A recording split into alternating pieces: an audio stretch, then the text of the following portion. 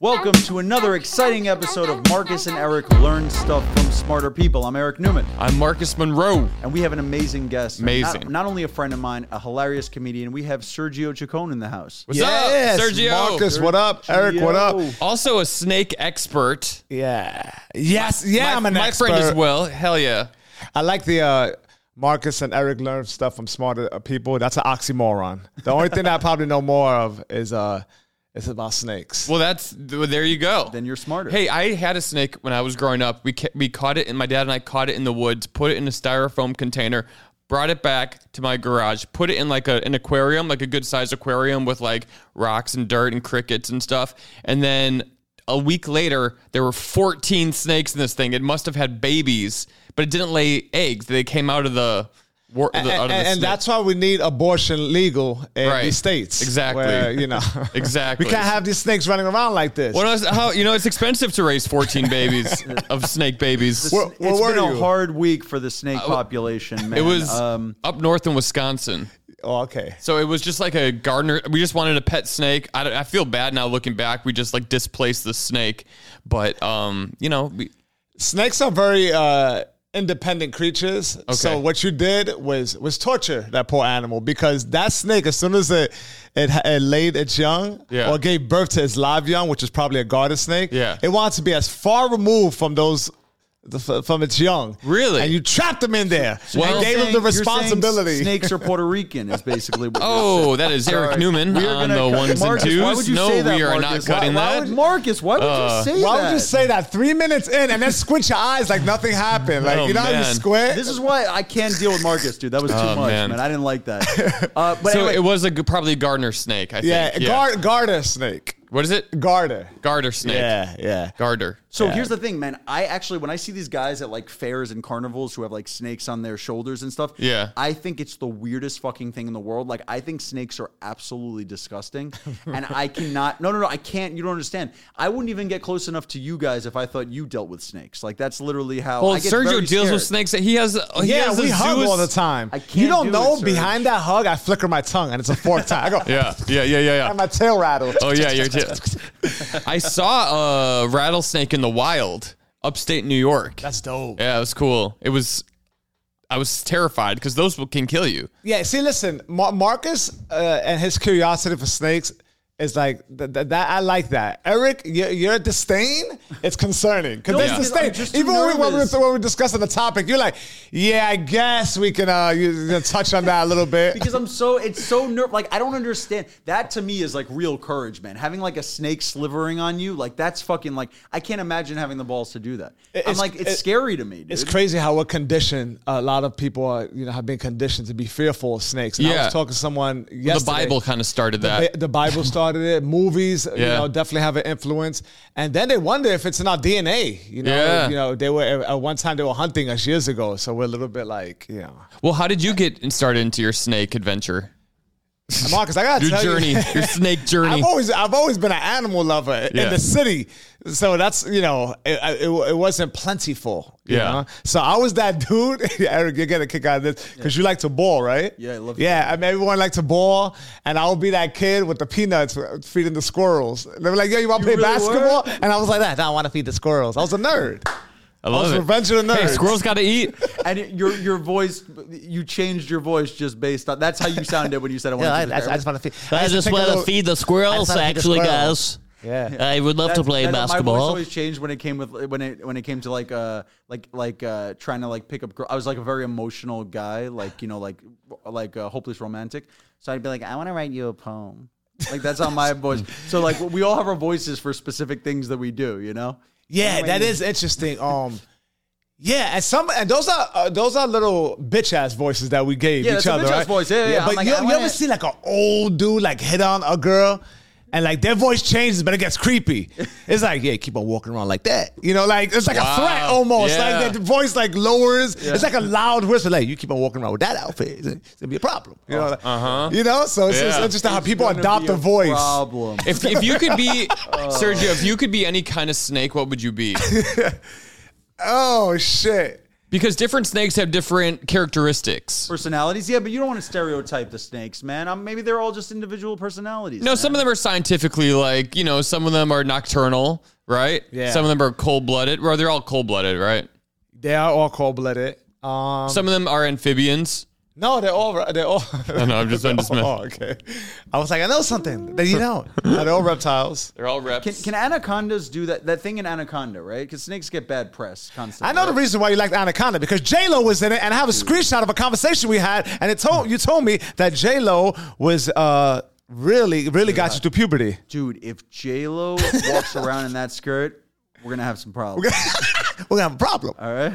What skirt are we talking about? From the movie Anaconda? I posted an album cover of J-Lo on my story. Sure. And Eric won, and he was like, dude. I had it on my wall. He's like, dude. Wow. He started the conversation with, dude, period.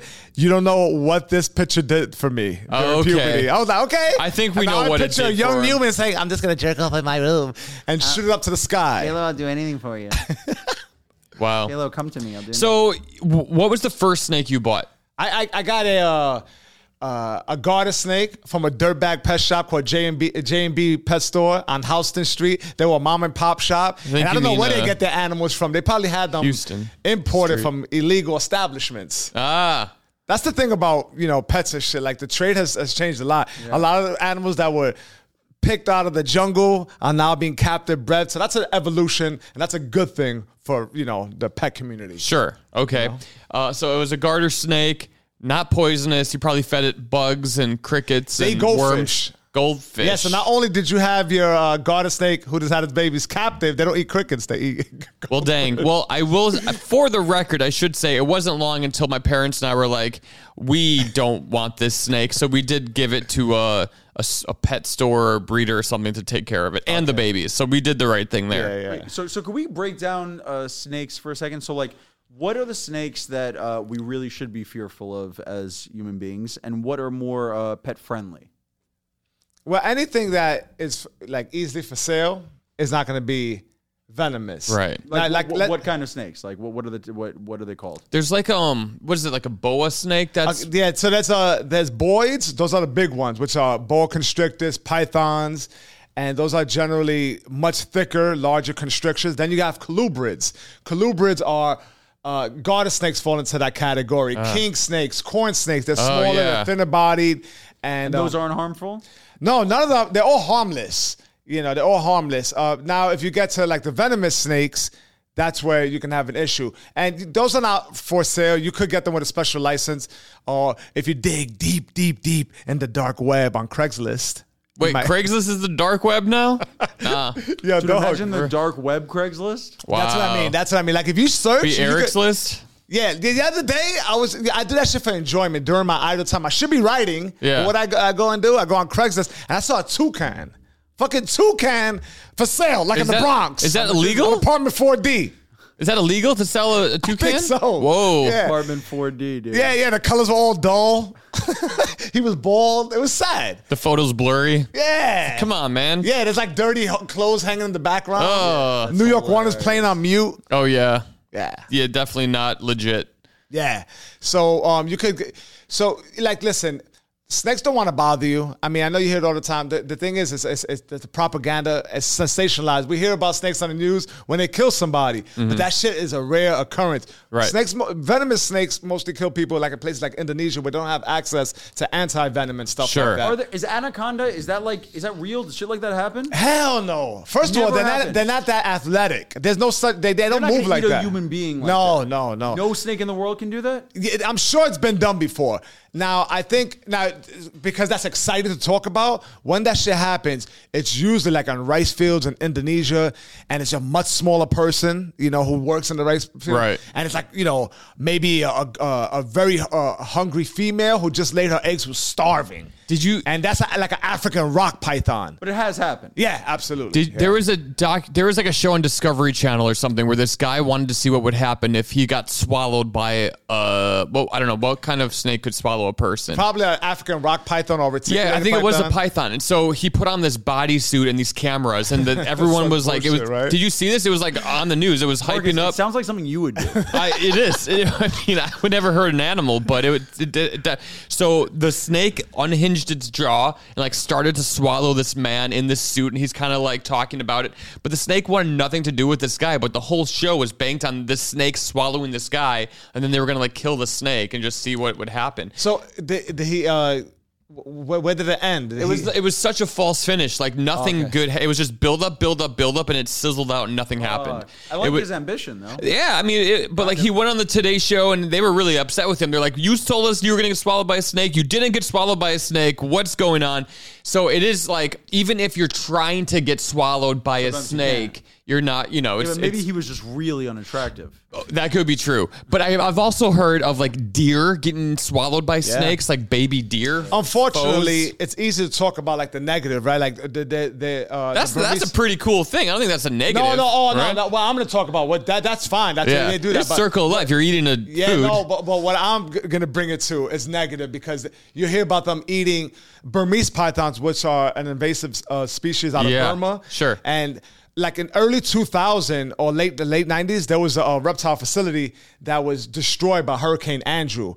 And there was a lot of gravid females, females that were expecting. They got washed into the Everglades. Oh. That mixed in with irresponsible pet owners who dropped their snakes off. You hear that more often, right? Sure. So these snakes thrive in those conditions: humid, water, and they're apex predators. Yeah. So now you got these Burmese pythons, which are like, they can grow up to like anywhere from 18 to 20 foot. Jeez. And they lay 30 eggs a year. That's taller than you, Eric.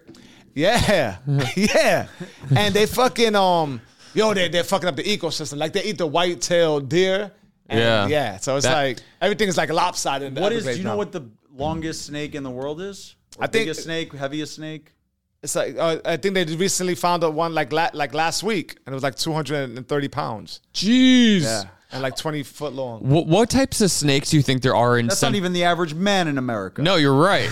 What types of snakes do you think are found in Central Park? Now, because I'm sure people have snakes as pets and they don't want them, so they just leave them in the park. I've heard of that happening before. Yeah. So have you ever seen any snakes wild? You know what's funny? I saw like a little brown snake in the East River one time. What? Yeah. In the river? What were you doing in the river? Like FDR. Like, yeah. I'll jog through there. So I saw that one time. But at Central, the thing is about Central Park, there's wildlife there. And they'll, especially towards the north side. Like what? What's the craziest wildlife in Central Park? There's fucking raccoons there. That's crazy to me. I've never seen a raccoon. You ever seen a raccoon in the city? No. Like there was people fucking, toasting White Claws and white and black and red picnic blankets, and this fucking a raccoon was just bold. Yeah, and I was like, I was captivated by the presence of him, and everyone just kept on captivated. I was captivated. I was staring at him. It's an honor to have you. So like what? Okay, so the first snake you bought, just back to this, was a garter snake. What's like the most exotic snake that you have? Like what's your like in your collection that's like, boom, this is my mint Michael Jordan rookie card. Like what's I have some cool motherfuckers, man. I got a Burmese python. Woo, Gosh, baby. I'm saying this shit. Why? It's illegal. It's illegal? Yeah, I got illegal reptilians in my tenement. Well, we're actually not even supposed to be in the studio right now, so this whole thing's illegal. Yeah, this studio does look like a fire hazard. There's only one exit. That light is flickering on and off. Ted Cruz would like it because it's hard to get out. Only one door. But okay. Yeah. Do you get that reference at all? Okay. It's getting way too political here. Yeah, no. All right, is that your baby? No. Wait, so Serge, this is a random baby. I love all this snake talk. Not at all, actually. But I arms across like I do love it because I don't know much about snakes, and I really look at you as a greater, tougher human being than I am. So that makes me feel like I want to aspire to something. But I do want to hear about your stand-up career because you are a hilarious stand-up comedian who I have the pleasure of working with on a weekly basis, I would say probably. Serge, you're one of the guys who like I had known your name for so long and knew who you were, but we didn't develop a relationship until recently. So So obviously you're hilarious, but I kind of want to hear about sort of like what you're doing, how you started, and I guess what your goals are. All right, cool. Well, yeah, no, it's funny how it goes full circle because I remember we may have crossed paths years ago, and here we are, you know what I'm saying, working together again, and it's fucking awesome. And Marcus, me and you met recently. Yeah, It's fucking awesome to like, you know, see you do your thing. Thanks, anyway, it's all family here. It's all love. Yeah, that's right. But I've been doing it a while, and I started off in what they call the hood rooms, and then I made a crossover to like mainstream, and then I did alternative rooms. So I never shied away from any room, totally. You know. And I feel like you did the same thing. Same thing, dude. Yeah, I love hood shows, man. Yeah, I did it more. I would go to fucking under the like I would go deep in the Bronx and have fucking junkyard dogs barking at me, lost in the sauce, not knowing where I'm at to perform at some fucking Sasaco and Fuego, you know, spot on a Tuesday night with 5 people. You know Hood shows are good shows. That's what they say. They can be. The thing is, I think a lot of Puerto Rican and black comics like cut from that cloth. They end up getting stuck there because it actually pays well. Yeah, so if you don't have like the... So they're not getting stuck there. They just found their niche and they're just like... Yeah, but you get stuck a little bit, man. You got stuck. You gotta make the move to mainstream at some point. Oh, sure. If you want to become popular and you want to have a very successful career, there's no way you could stay. Just like I feel the same way about the hood rooms as I do about like the alty Brooklyn scene. Right. That's what I mean. Ago. Yeah, and also like and you got. I think.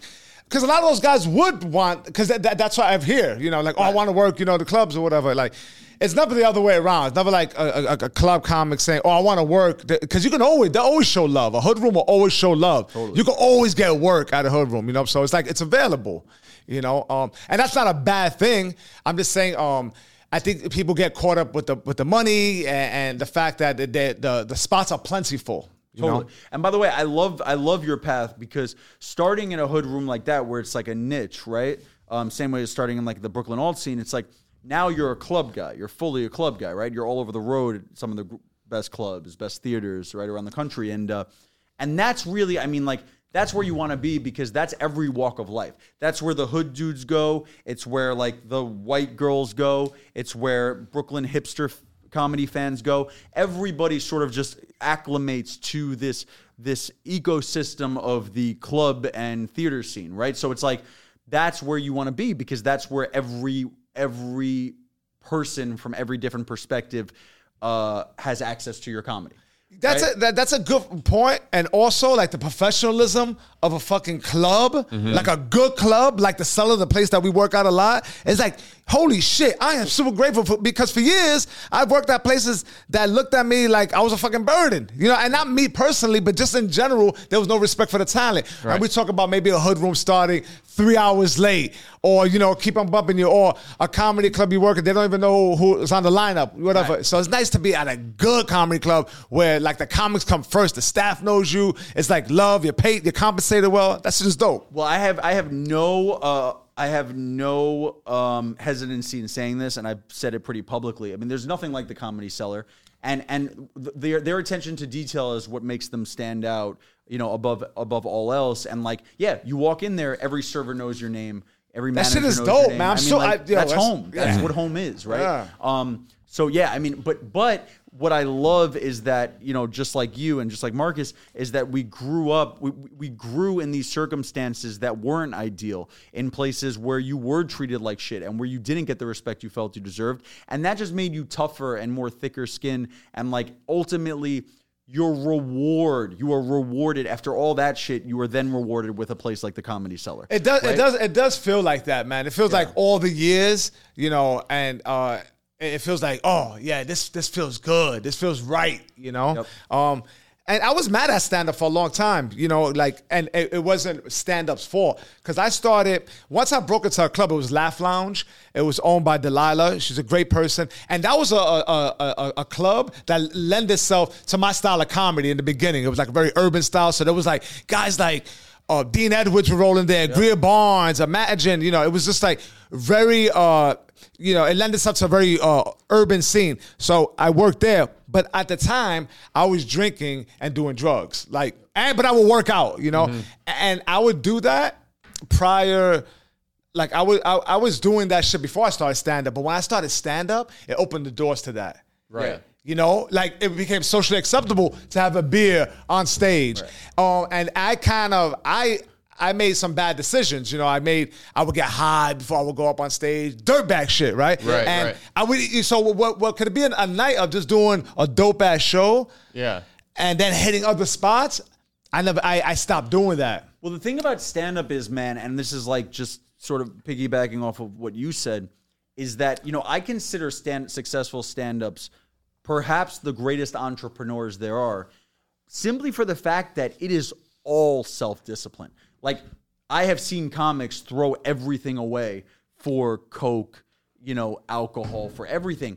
So you're trying to grow a career in the same setting where within 2 seconds of you getting off stage or before you get on stage, you could go do a line of coke 3 minutes, 3 steps away from the stage, or have 10 shots at the bar, which is in the same room as you. So it is really on you to be like, I got to get my life together and try to get great at this and be the best comic I could be, you know, because a lot of people can go in the other direction. So I think that's like where, you know, that's where you really have to like find out what you want. Absolutely. And the thing is, I was trying to do too much, and I never stopped doing stand-up, but it was a priority for a few years. And I got mad at stand-up because it lent itself to this kind of lifestyle it was enabling me. But it wasn't stand-up's fault, obviously, you know, but it was my fault. But I never stopped, but let me tell you, right? So this is during the time when a couple of my friends were starting to pop, and I had a nice little rhythm. And once I got sober, the enthusiasm came back. Now, granted, this is a short episode, right? So I'll just speed it up for you. Yeah. Like, ridding myself of that life, I hated stand-up because then I felt mad inadequate. I would be in the green room at Caroline's, like mad tight. Nervous. I didn't want to interact with the audience. Of course, like I was nervous. mad tight. But then that shit went away, and that became my true self. I actually started to feel real feelings, like the nervousness, the joy, you know, all that good shit. But Serge, that's interesting. And also that's sort of in the same vein of, you know, I think we started this conversation out with you saying I started in hood rooms, and then I wanted to do, you know, you want to perform in rooms with, you want to know how to kill in a room of Republicans. Like, you want to know how to kill in a room of liberals. You want to know how to kill in a room of Hispanic people, black people, Asians, like young people, old people, right? Everything just continues to make you stronger.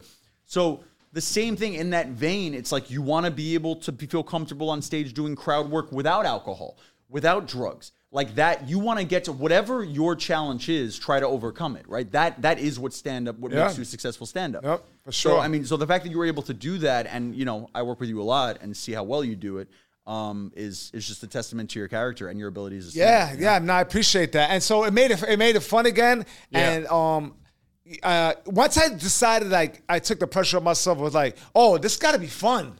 That's when it felt like a lot of things fell into place without feeling like, oh shit, this whole process sucks. I was like, no, I'm just gonna have fun. Fun. Yeah. We're trying to make people laugh. Like, let's not take this. Let's be playful. And I think, like, when you're having fun on stage, the audience sees that and they love that, and then they're having fun. It's Absolutely.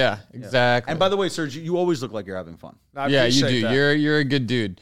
Sergio, thanks for coming in, man. This was a great chat. I'm glad I learned a lot about snakes. I would rather you be still doing drugs and alcohol than have pet snakes, personally. So what happened is I gave up the addiction of cocaine and alcohol, and I picked up the addiction of reptiles. Ooh. But I like the short and sweet episodes. Right? Some episodes, some podcasts, man, they go off for 3.5 hours. It's like watching the Titanic or some shit. Ridiculous. That's why I won't do Rogan, dude. That's how you passed up on Rogan. Wait, real quick, how many snakes do you have? 8. 8 in your house right now. Yeah. And do they ever escape?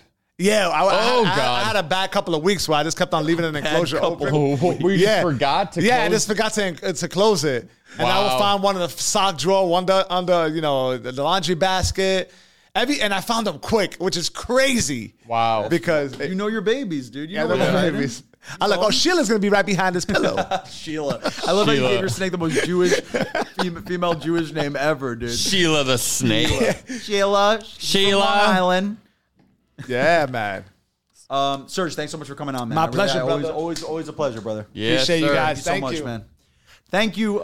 Hey, we learned a lot, Eric. We did. I knew nothing about snakes. You knew nothing. Did you know that I had 14 snakes at once? No, we never talked about that. I had 14 for a couple weeks. Fuck. And then they all got lost in Sergio's. Yep, now they're under his pillows. Yeah, but I learned a lot. What did you learn, Marcus? Well, first of all, I had no idea that Sergio struggled with addiction for quite some time, and it's great to see him happy and healthy and just crushing the stand-up scene. He murders every time he gets on stage. And he also kills and murders his snakes, which I'm not happy about. And his snakes also kill and murder innocent baby. All jokes. Thanks for listening, everyone. Make sure to like, subscribe, rate, review. We'll see you next week with an all-new episode of Marcus and Eric Learn Stuff from Smarter People. I'm Marcus Monroe. I'm Eric Newman. Bye. The New York Comedy Club podcast is back with brand new episodes, interviews, and jokes. Take a look behind the curtain as we discuss all aspects of the comedy world. The origin of a joke, the writing process, the business side of things, and, well, things that are just funny. Get to know your favorite comedians, discover new comics, and get a first-hand look inside the Make 'em Laugh business with the New York Comedy Club podcast, brought to you by Paper House Network.